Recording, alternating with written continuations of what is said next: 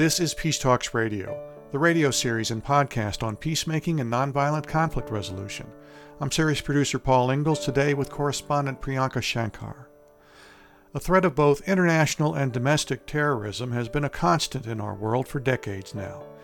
Radicalization of individuals to practice such terrorism has been identified as one of the key reasons behind these attacks, forcing governments around the world to focus on countering terrorism, in part through deradicalization.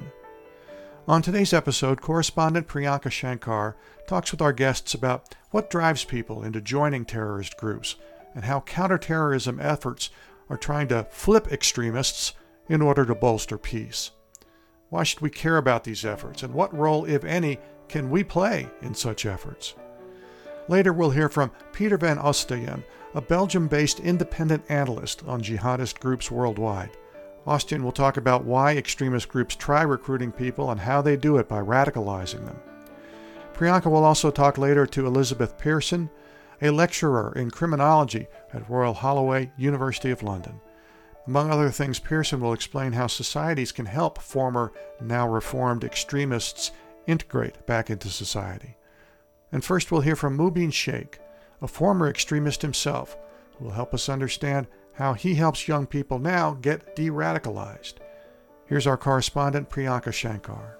Terrorism continues to remain a threat around the world, affecting the lives of millions of people.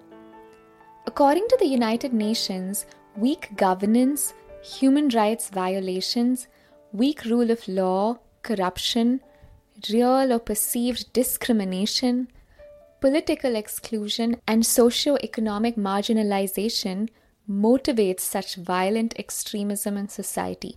As a result, terror groups use these aspects to radicalize people to carry out violent attacks in society and achieve their political, social, or religious aims. Mubin Shaikh, a professor of public safety at Seneca College in Toronto and an international expert in counter-terrorism efforts, explains how former extremists could be flipped to bolster peace. Shaikh also works with Parents for Peace, an NGO in the US which empowers and helps families prevent radicalization. Mubin, let's first talk about radicalization and your own personal experience with it. What drove you to start questioning your identity and follow extremist groups? Conflicts over meaning and identity are very common in the human experience. This is something that, of course, transcends nationality, religion, gender. The identity crisis that hit me was the result of, a first-generation Canadian Muslim navigating that space in which there are different things pulling at them. For me, I could say there was a cultural Indian component. I can say there was also a religious component. And so trying to figure out which of those hats I'm supposed to wear is what created that identity crisis. And it's the same thing, that navigation, that multiple hat situation. This is something that applies to anybody and everybody. The identity crisis is easily the most common factor when it comes to radicalization of people, in a Western context. And I note a Western context because think about what this Western experiment is. It's bringing together people of all different backgrounds and just throwing them together in the same area and basically all trying to get along, everyone trying to be on relatively the same page. And how possible can that be when you have all these different ideas, beliefs, cultural communities that you have to basically navigate between? That was my life in at least the beginning part of my teenage years, just trying to figure everything out. So in high school, when, I see myself as a member of this social group, it's comprised of people from all different backgrounds, right? You have, white Western European. There are Asians, but the other Asians, I knew, Black Canadians. It was very diverse. It was a very, diverse background. And that's just I think, testament to how Canada is and, the multicultural context in which we operate. So it's within that environment of seeking out new friendships, succumbing to the cultural temptations of others, that this identity crisis is happening. And it's learning from them and hanging out with them what exactly a house party is, right? And that was basically just, invite people to the house while my parents were gone. Hopefully, nobody will notice, obviously, the big mess that's been left inside. And so what happened was my father realized that somebody, should check on the house while he was gone. And so, unbeknownst to me, he had told his brother to visit the house, to check the house while he was gone. And so, of course, in the middle of the party that I had, my uncle burst through the door and obviously became very upset and very angry at what he had, chanced upon, I guess, and what he was looking at. And so that's what triggered my descent into radicalization. This, in radicalization theory, is what we call a cognitive opening.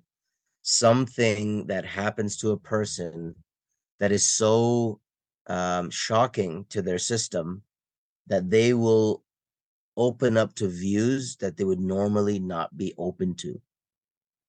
So that cognitive opening is what then oriented me towards the idea of becoming religious as a solution to my newly discovered problem.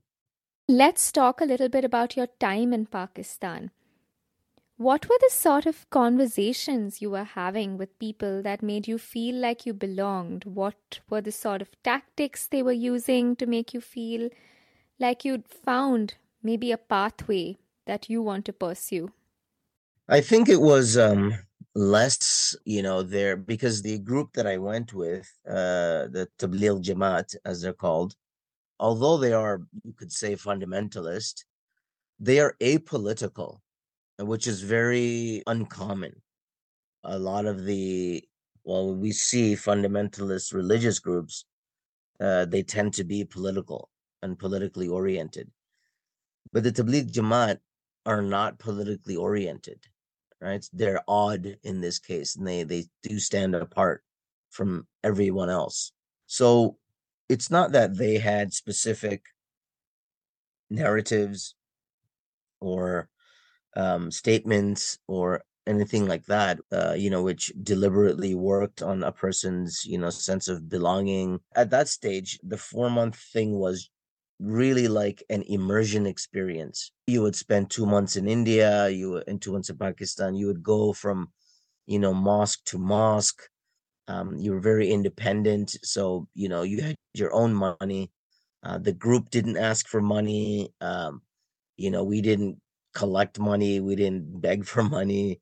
What it does is it gives you the opportunity to become that religiously observant person that you should be, basically, by staying in the mosque, by engaging in these religious activities, which, only revolve around prayer and fasting and reading Quran and serving other people, and these sorts of things made it very easy in that sense. So you would just basically engage in the practice of the religion and basically become used to it, condition yourself to doing so, getting up in the morning, and then throughout the day, ultimately 5 different prayers, lectures, more prayers, right? This was something that you could replicate to a point where this could become your daily life.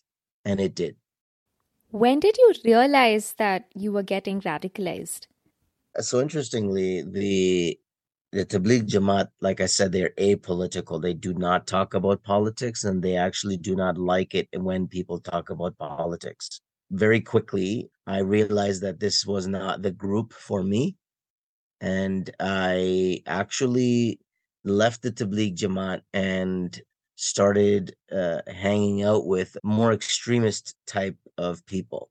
So we can say the category would be Salafi, like Takfiri.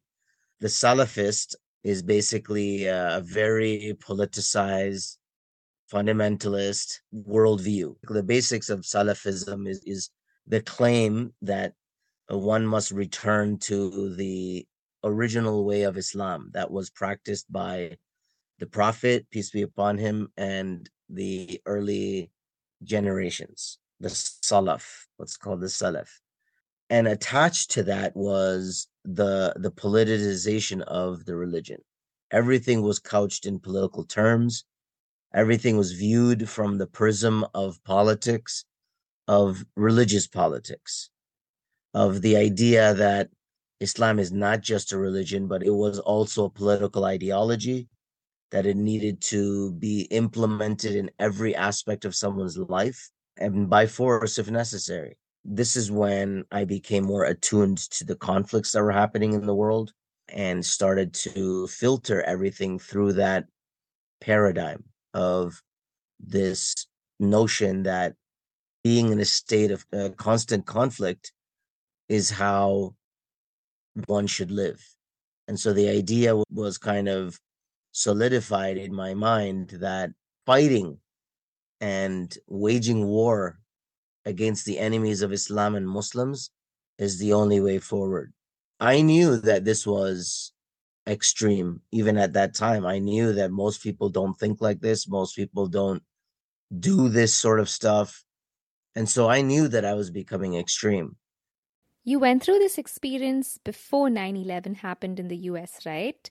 And how did that act of terrorism then influence you? No, so I got married. Like I said, Yeah. it calmed me down a little bit. But while I was in Canada, of course, that's when 9/11 happened. So it happened in September. In April, I would leave Canada to go to live in Syria for 2 years. And that was like your de-radicalization process? That's right. I spent 2 years studying Arabic and Islamic studies. I went through the entire Quran, and there was a whole methodology that is employed in understanding Islam. There's the Quran and Sunnah, and then it goes into, biographical material, and that's where you get most of the war stories that extremists, fixate on. And as I was reminded, there was a very, very small portion of time in which Muslims were engaged in fighting. For the first 10 of the 23 years that the Prophet, peace be upon him, was with the community, there was nothing. And even in the subsequent years after that, a very small amount of time over the 23 years, or, in the complete period, a very small portion was spent in fighting. And then you also learn that in what is called sirah and maghazi material, these are reports that are not as authentic and accurate as what we might find in the hadith, which are basically like raw intelligence reports that have been associated degrees of reliability. So I find that a lot of the things that the extremists talked about really came out of things that were not authentic. And in fact, when you looked at the interpretations of the verses, the context of the verses, translation, etc., their interpretations were completely wrong. So spending 2 years there in a very deep dive study of the Islamic sources, this is when I would go through what I later learned was this thing called deradicalization. That's super interesting. You got into that group wanting to learn more about the religion and then also use religion to de radicalize yourself. Is this a sort of solution that you use now when you help other people? Every person's journey is unique, and I do use this particular approach in my life. This is what it took for me, and I have used this in the time since with people that I've dealt with. I do use that Islamic approach. Sometimes, for some people, they go off track, meaning you might find, as I found, sometimes you have a former Muslim extremist and they've become either agnostic or they've become atheist altogether. Sometimes this happens. It's not as common, but what is more common is indeed using the religion to basically counter the interpretations of religious extremists. And I also did this in my time countering ISIS online from 2012. I had an extensive internet footprint, if you will, or online presence between the years of 2012 and 2018, inclusive in that period. And every single day, I was engaging with ISIS members multiple times a day, multiple individuals at the same time. And I was using the religion, I was using religious sources. And this is one of the things that I found is that these people, they claim the authority on the religion, but in fact, many of them don't know the religion. And when you challenge them and when you kind of go back and forth with them, once they come to realize that, then that's the wedge, then that's the opening that you can create inside somebody to realize, hold on a second, is it possible that I don't actually know the Islam that I follow in the way that I claim that I know it? And that is what we hope to achieve, to create that sense of seeking more knowledge and more information in a person's mind so that they would reconsider this extremist, opinion that they've subscribed to at that time. These days, there's a lot of socio-political forms of extremism as well. I mean, in the US, we're seeing that now and also in other countries. So then how do you handle it when it's a socio-political event that makes someone get into extremist groups or believe in extremist views? What you can do in this context now is you can, even with my story, you can strip away all the religious stuff from it. We can bring it, if you will, to its component parts. So social, political, the different manifestations of radicalization that we see in North America today, a lot of it has to do with the same things that you would find somebody radicalizing into a religious group, right? Ideas of identity. Identity is a big thing. Okay. Quest for significance. We all want to be somebody. We all want to be viewed by others as being somebody and having this worth. These are all factors that will apply even, in these cases. You also see, for example, the group dynamics. So when people join with protest movements or, certain closed circle of friends, these are things that will facilitate that radicalization process. Doesn't matter what your background is or where you're coming from or what ideology you end up in. So you have, a sense of identity conflicts, quest for significance, deprivation and frustration. Okay, so somebody feels that, an election was stolen from them, for example. This is how some of these things manifest. There's a wonderful quote that goes, ideology without grievances doesn't resonate, and grievances without ideology are not acted upon. So again, ideology without grievances doesn't resonate, and grievances without ideology are not acted upon. So that's kind of shows you the interplay between those two factors, ideology and grievances. So you can look at some or all of these factors, and then we can identify in this particular context when we see radicalization occurring, why it's occurring. And keep in mind, radicalization is not necessarily and automatically and inherently a bad thing. It is certainly not something that automatically leads to violence.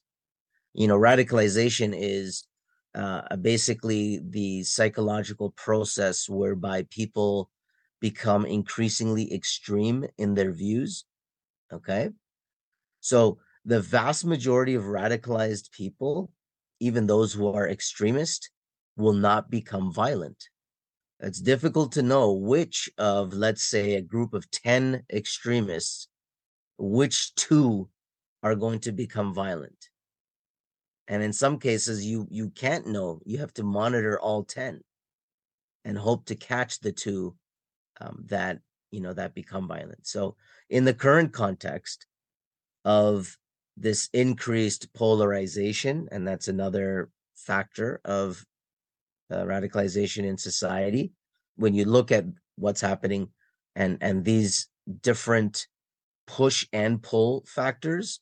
So, push factors are societal factors, could relate to government efficacy or, larger societal issues, maybe even socioeconomic status. And then you have pull factors, which are things within an individual that pull them into a group, or which a group can pull an individual into their orbit by giving them a sense of belonging.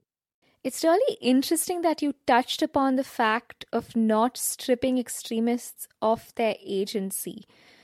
But in society, as soon as you start seeing somebody is getting radicalized or is an extremist, people instantly isolate them.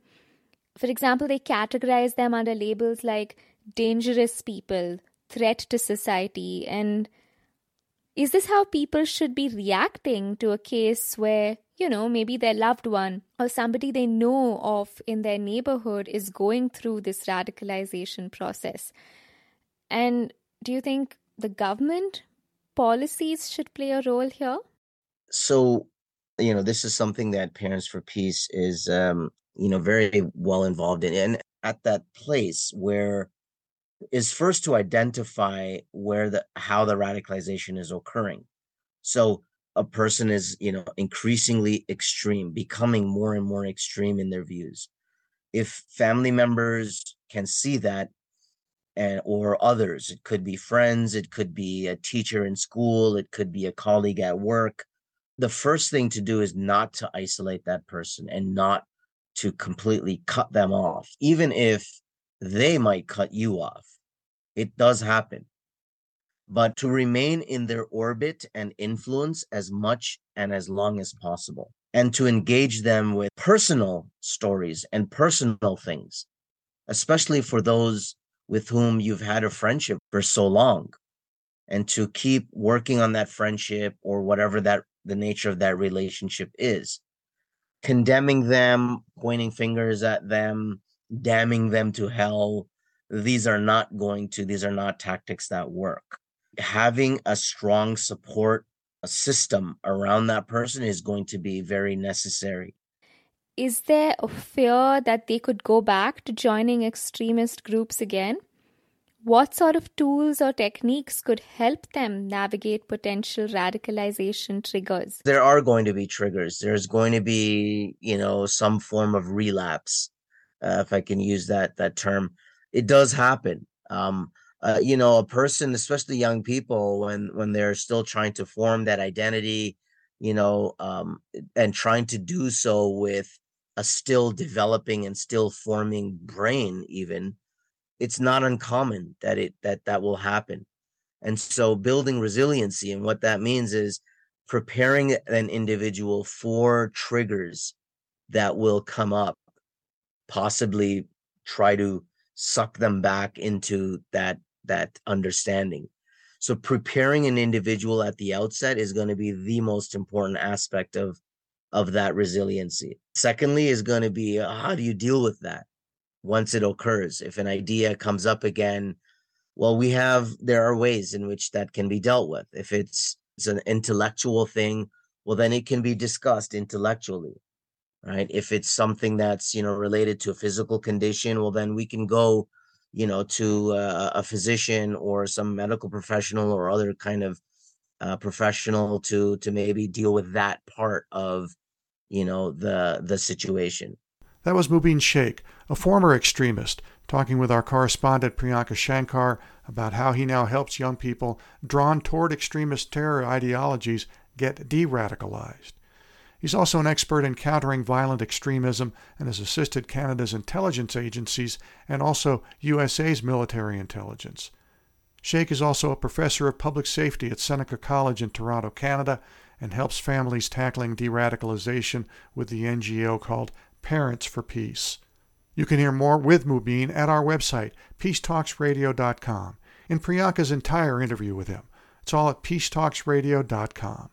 We'll have more right after this short break.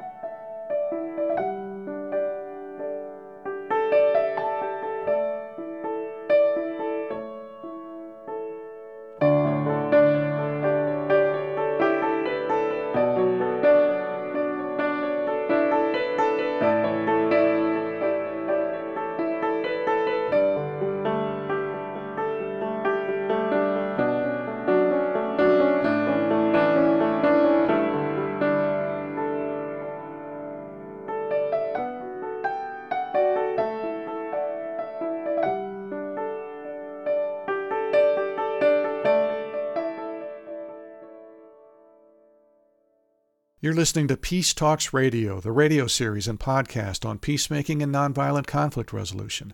I'm series producer Paul Ingalls, today with correspondent Priyanka Shankar. You can find all of our episodes dating back to 2002 at our website. Again, that's peacetalksradio.com, or write to us at info@peacetalksradio.com. After listening to Mubin's personal experience with radicalization and understanding his tips to help former extremists integrate into society once again, we now hear from Pieter Van Ostaeyen, an independent analyst on terror groups worldwide, with a little more about how terror groups are reaching out and recruiting in recent years. Again, our correspondent is Priyanka Shankar. Peter, you've been researching terrorist groups for many years, and I'm keen to understand why they try to radicalize people. What do they gain from it? Well, the Islamic State, one of their core values, if you want to call it like that, is the idea of brotherhood and equality. So basically, all these frustrated Moroccan guys here in Belgium, for example, who joined the Islamic State and other groups, their idea was that they didn't belong in Belgium, but they also didn't belong in Morocco, for example. So if they wanted to go somewhere where they were equal to their brothers and where there was the idea of creating an Islamic caliphate again, that's what attracted most of them. And of course, there were a lot of psychos as well who just went to Syria to kill. But most of these guys weren't really religious when they left, actually. They were just a band of friends, bunch of friends who left early in the war and who ended up there, stuck there for several years. Most of them have been killed by now, but we see the same processes basically happening throughout the Sahel, in Afghanistan, in Pakistan, where the Islamic State sees discomfort within the society. They try to create an opportunity by that. They try to profit from the situation of these people, and by promising them that they will take care of law and order in the area. But then they obviously impose draconian interpretation of the Islamic law to these people as well. It's interesting that you say that many of these people who went and joined these groups weren't really religious. They did it because they felt like they wanted to belong somewhere.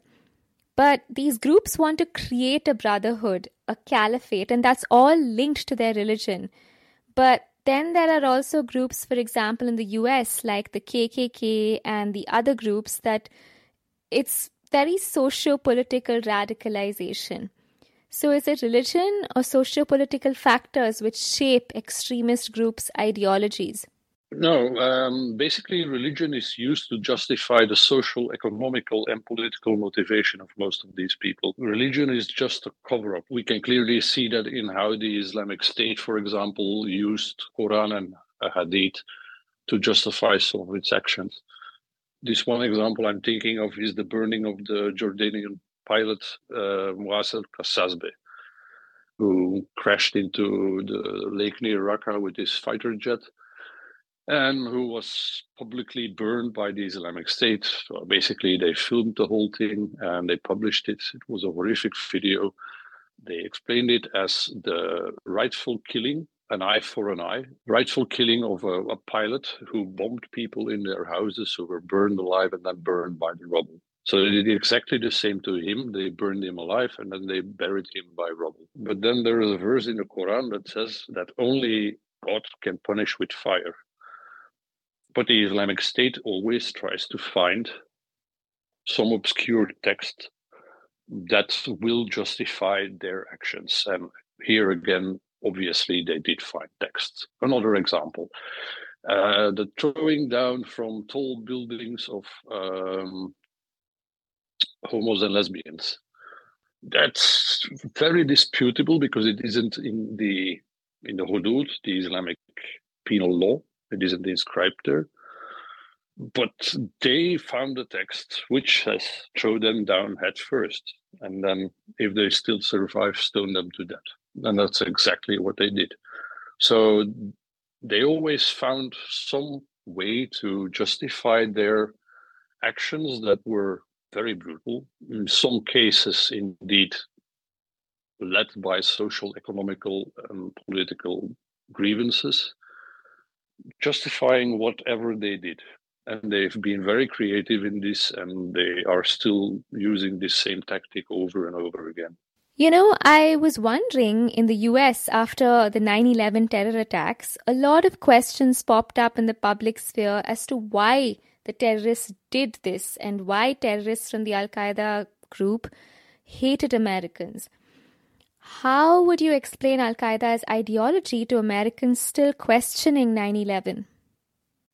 Well, don't forget that 9/11 was preceded by a bunch of other attacks by Al-Qaeda. We have the attack on the USS Cole. I don't remember if it was before or after 9/11, but we also had the attacks in 1998, if I'm not mistaken, on the embassies of the United States in Dar es Salaam and in Nairobi. So Al-Qaeda was already propagating that it would start a war against the United States. Osama bin Laden was very clear in it, in his two fatwas, especially the second fatwa, which was a declaration of war against the Zionists and the Americans. So the whole idea of Al-Qaeda was that the United States deserves to be attacked because basically they are the main supporters of Israel, which unlawfully claims Al-Quds, Jerusalem. That was the whole religious idea that was posed by bin Laden and propagated also by the following leader, Ayman al-Zawahiri. Ayman al-Zawahiri actually was the main architect probably of 9/11. He persuaded bin Laden to perform the attacks. And there always have been obviously impactful large attacks by Al-Qaeda, but Al-Qaeda turned and evolved the last few years into focusing on the near enemy instead of the far enemy. And that's a paradigm shift that has happened after Osama bin Laden got killed, actually. What do you mean by near enemy rather than foreign enemy? The near enemy, for example, Al-Qaeda on the Arabic Peninsula, Al-Qaeda in Yemen, they have a branch that is trying to launch international attacks, but the main focus is on the Houthi rebels and the Yemeni government. Shabab in Somalia is solely focused on the near enemy, so the Somalian army and government. It has not claimed any major external attacks yet.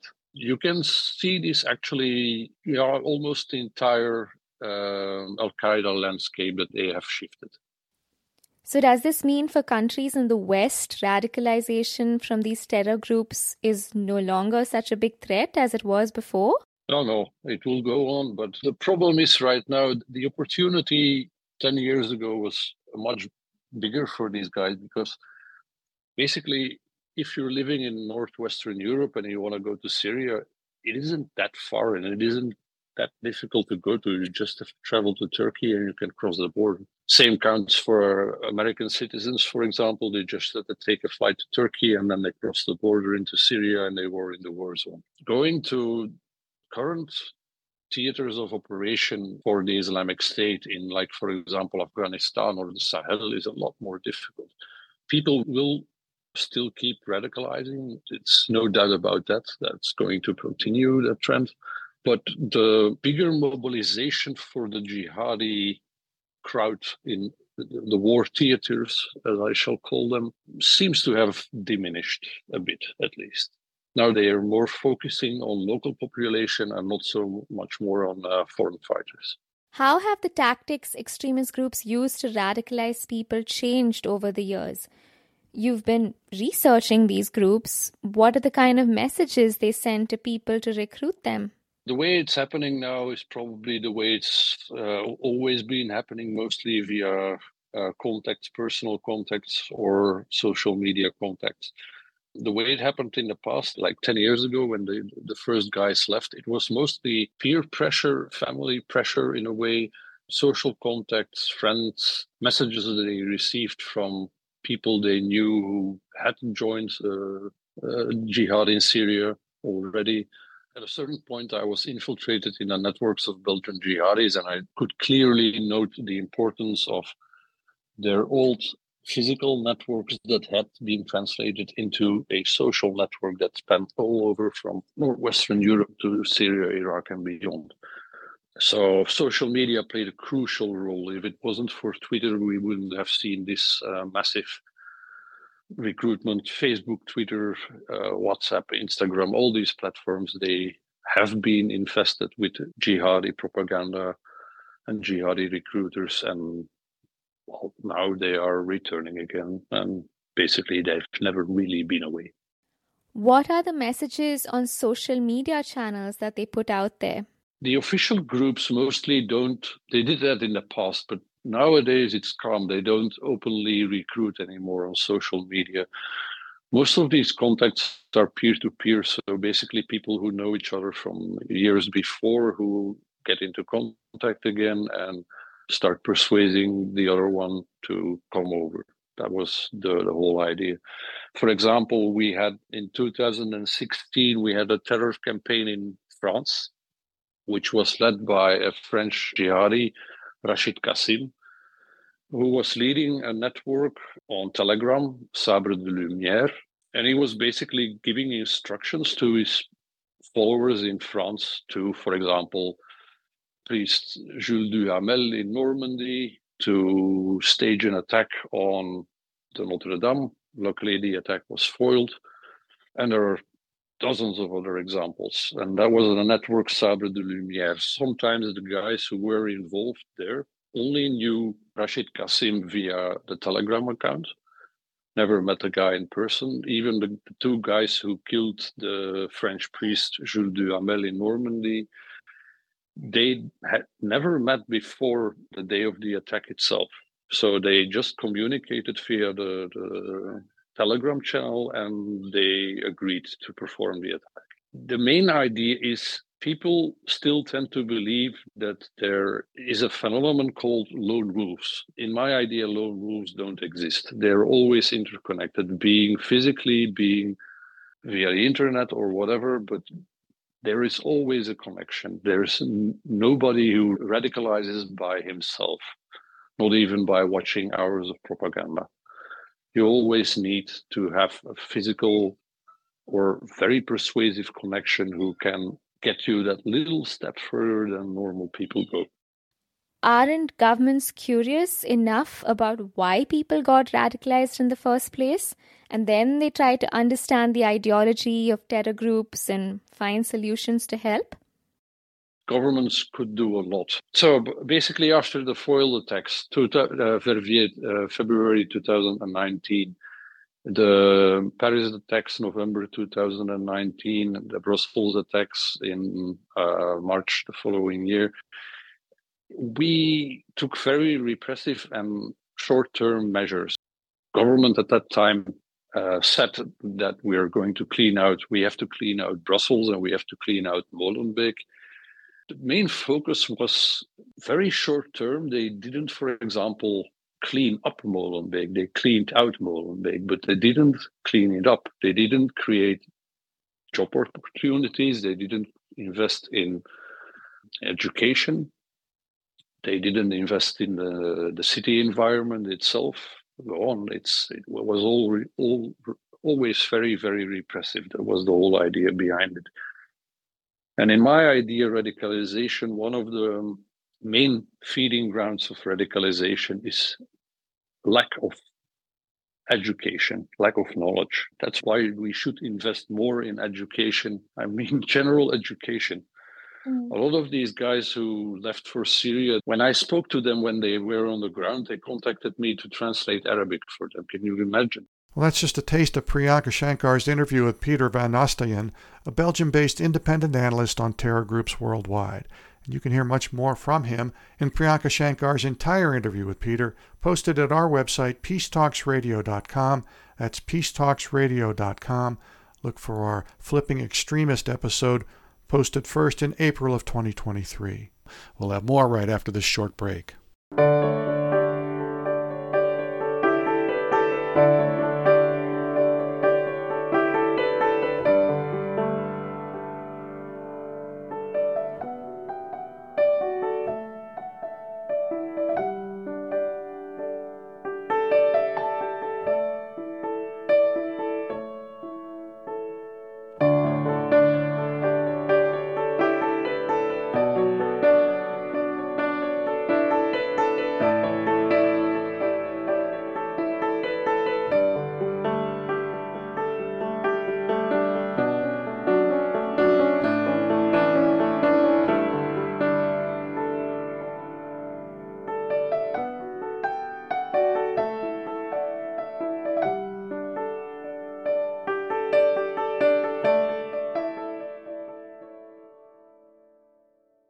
You're listening to Peace Talks Radio, the radio series and podcast on peacemaking and nonviolent conflict resolution.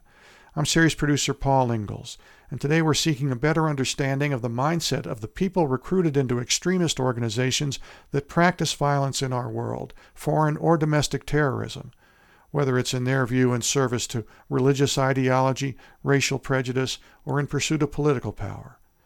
And we're hearing some about the hopes of certain peace-building initiatives, either by governments or individuals, or nonprofit and non-governmental organizations, to play a role in de-radicalizing some of those caught up in the web of extremism, or in providing better support for people who may just be the most vulnerable to being recruited into radical groups, sometimes practicing terror around the globe. Next, we hear from Liz Pearson, a lecturer in criminology with the Conflict, Violence, and Terrorism Research Centre at Royal Holloway, University of London. Again, here's Priyanka Shankar, our correspondent. Liz, I'm keen to understand, is terrorism still a threat globally? When we think about terrorism now, I think often the public probably thinks of the terrorist groups that they've heard most recently mentioned in the media, in the press. So perhaps, 5-6 years ago, we would have been thinking of Islamic State because they were the group that was carrying out attacks that was most often in the headlines. And perhaps now there's more of a focus in the media on far-right groups. But terrorism is always evolving. We've had terrorist groups really since, the middle of the 19th century. We start off with anarchist terrorism, and then we've had far left groups. Looking back into the 1970s, we've had post-colonial terrorist groups which were fighting for liberation and freedom. So we've always had different threats, and the threat that is considered the most important in a particular time and place, it tends to be what people think of as the sort of current terrorist threat. So whilst it's true that, Islamic State was in Western countries seen as a huge threat from around 2013-14 until really the loss of its territories 2019, and then we had COVID, of course, which has interrupted things. We don't know at the moment how things will evolve. I think we're still in this kind of post-COVID world. Many people have become interested in the intersection between conspiracy theories and extremism, between the far right and conspiracy theorists, between the manosphere and people online who have got misogynist views, and their intersection with the far right and indeed with Islamist groups. So it's difficult to say that there is no threat, but it's also hard at the moment to say who that's from. And if you're looking at that from an American perspective, that's obviously going to differ from looking at that from the perspective of people living in Syria and Iraq or Afghanistan, where there are on a daily basis, perhaps attacks. So it depends very much on the context and who's asking that question, I think. That's really interesting. And you also mentioned that there are so many factors intersecting these days when it comes to extremism.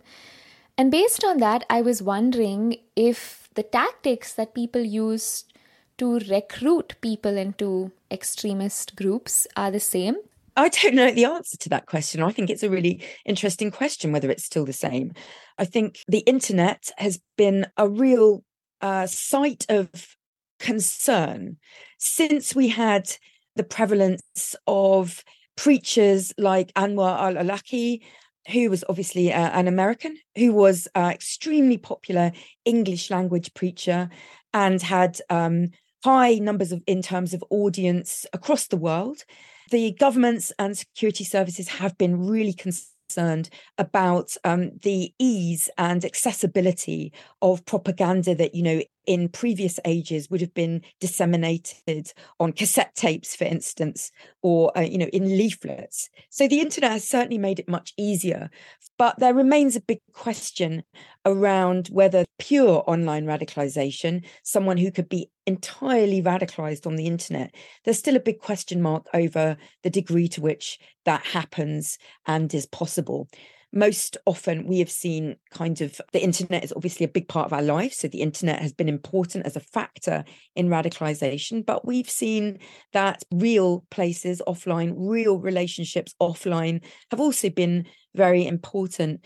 If I point to a sort of case in the UK of Shamima Begum, who's been in the news a lot recently over her attempts to return from Islamic State, what was Islamic State territory, back to the UK. She's been trying to do this for some time. It was thought that she and her two schoolgirl friends who travelled over there in 2015, this idea of online radicalization was really important. But she travelled with a group of real friends. They knew people who'd gone over there. So the internet was only part of the story of how that radicalization had happened. Now, I mentioned, though, that it does depend partly on where you are. So European radicals, people who'd gone off to join Islamic State from Europe, we know that the internet was really important. The internet was a really crucial part of Islamic State strategy in terms of putting out their videos, highly effective videos with very high production values, very reminiscent of the kinds of games that young people, teenagers, will play. So that's an important part of their strategy. When you're talking about the United States, though, because you've got that greater degree of distance between the site of conflict that people were being asked to travel to, Iraq and Syria, at that golden age, in inverted commas, of Islamic State, where they were calling for people to join them as fighters and propagandists, then the internet becomes more important when you're at that greater distance, because there is less chance that people will interact offline with other people who are familiar with Islamic State and how to get there. So that relevance and importance of the internet slightly depends on where you are. Again, absolutely, Islamic State and any other group that's trying to recruit in recent years, the internet has been extremely important to them, but it hasn't been the only thing that's important. Now, I mentioned also that I'm interested in gender, and one of the things that I and my colleagues found when we were doing research, this is a few years ago, in 2015 and 16, research I was doing with a London-based think tank called RUSI, we found that actually the internet was really important in gender terms, thinking about young women's radicalization. We were looking at Islamic State specifically. And that was because of the kind of restraints and constraints that young women faced versus young men in terms of, where they could go without accompaniment, how easy it was for them to be approached in the street. Street radicalization was at that time in Europe a problem in terms of Islamist, jihadist preachers, basically accosting young men when they were coming out of mosque, giving them pamphlets, encouraging them to come to meetings. And young women, they weren't unaccompanied in that way.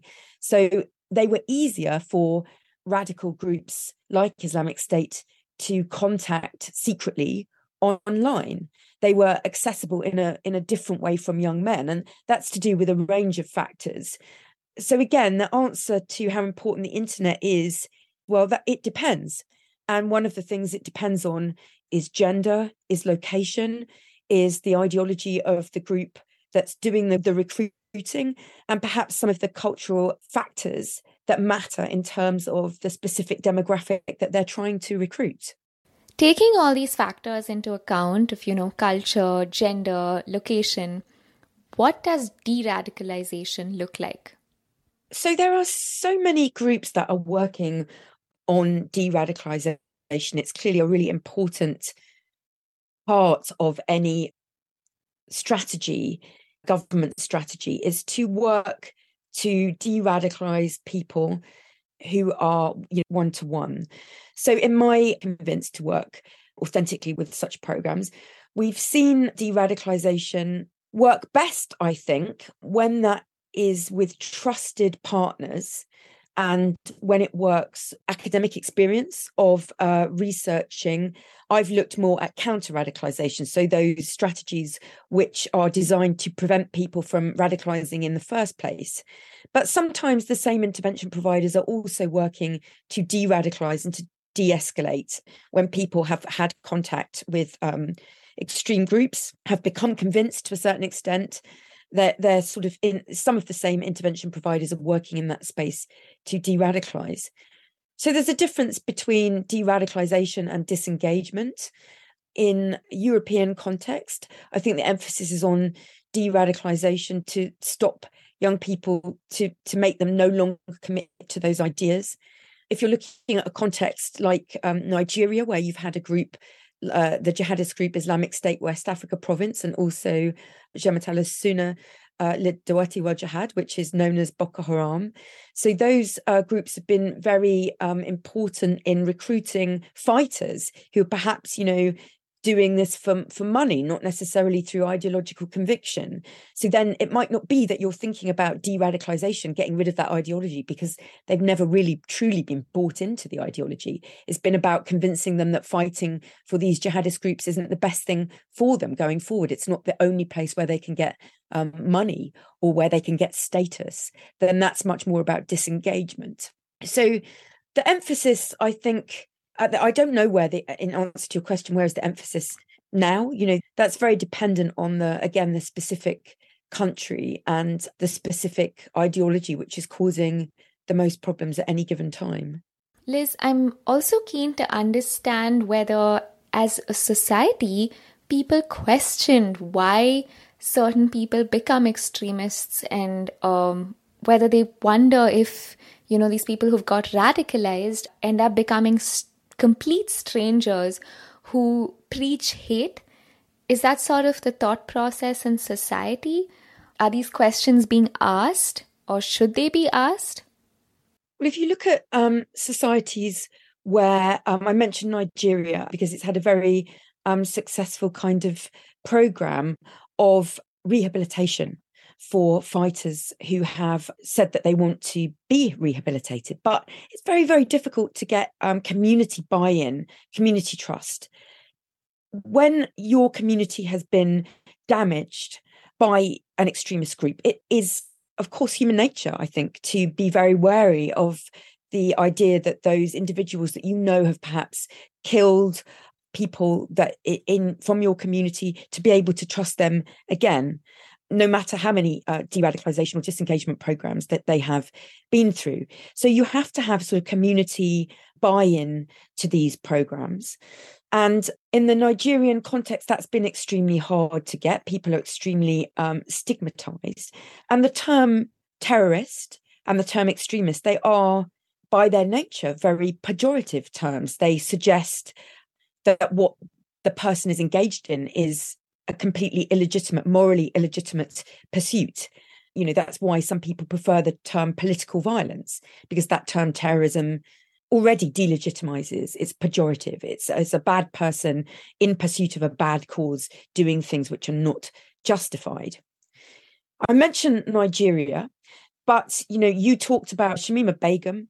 And if you look at kind of surveys of British attitudes towards Shamima Begum, I don't know when the last survey was done, but surveys that I have seen organised by newspapers showed very high levels of popular mistrust of her motives, and very little public desire to see either Shamima or people like Shamima returned. And of course, that's partly to do with just the facts of what she did, traveling over to Islamic State. There's very little sympathy for the fact that she was young, or that she may have been, groomed by Islamic State strategists to travel over there. People are not keen to see, at least in this country context, young women like her return. But in fact, women have already returned, and so far they've done so successfully. And it's before there was perhaps the media kind of storm over Shamima Begum herself. And it's a really important issue, because at the moment, what people tend to think less about is what the situation is in Syria and Iraq and how that will evolve. The numbers of Europeans or Western young women that are still there and are radicalizing young men. We've had children now are coming of age in the camps such as Al-Hol, which we know are extremist hotbeds. They are places where women are organizing essentially their own kind of systems of retribution and justice within those camps. There are no-go zones in those camps. So it's extremely important for the future stability in Iraq and Syria, which may or may not have impacts on the future stability of Europe. So it's a short-termist kind of view not to consider people like Shamima Begum the responsibility of the British government to be brought back, to be rehabilitated, to be de-radicalized, and to be removed from a situation in which they may pose more risk, essentially. And that's a question, that question of rehabilitation is one that countries across Europe have been facing, and some have been facing this better than others.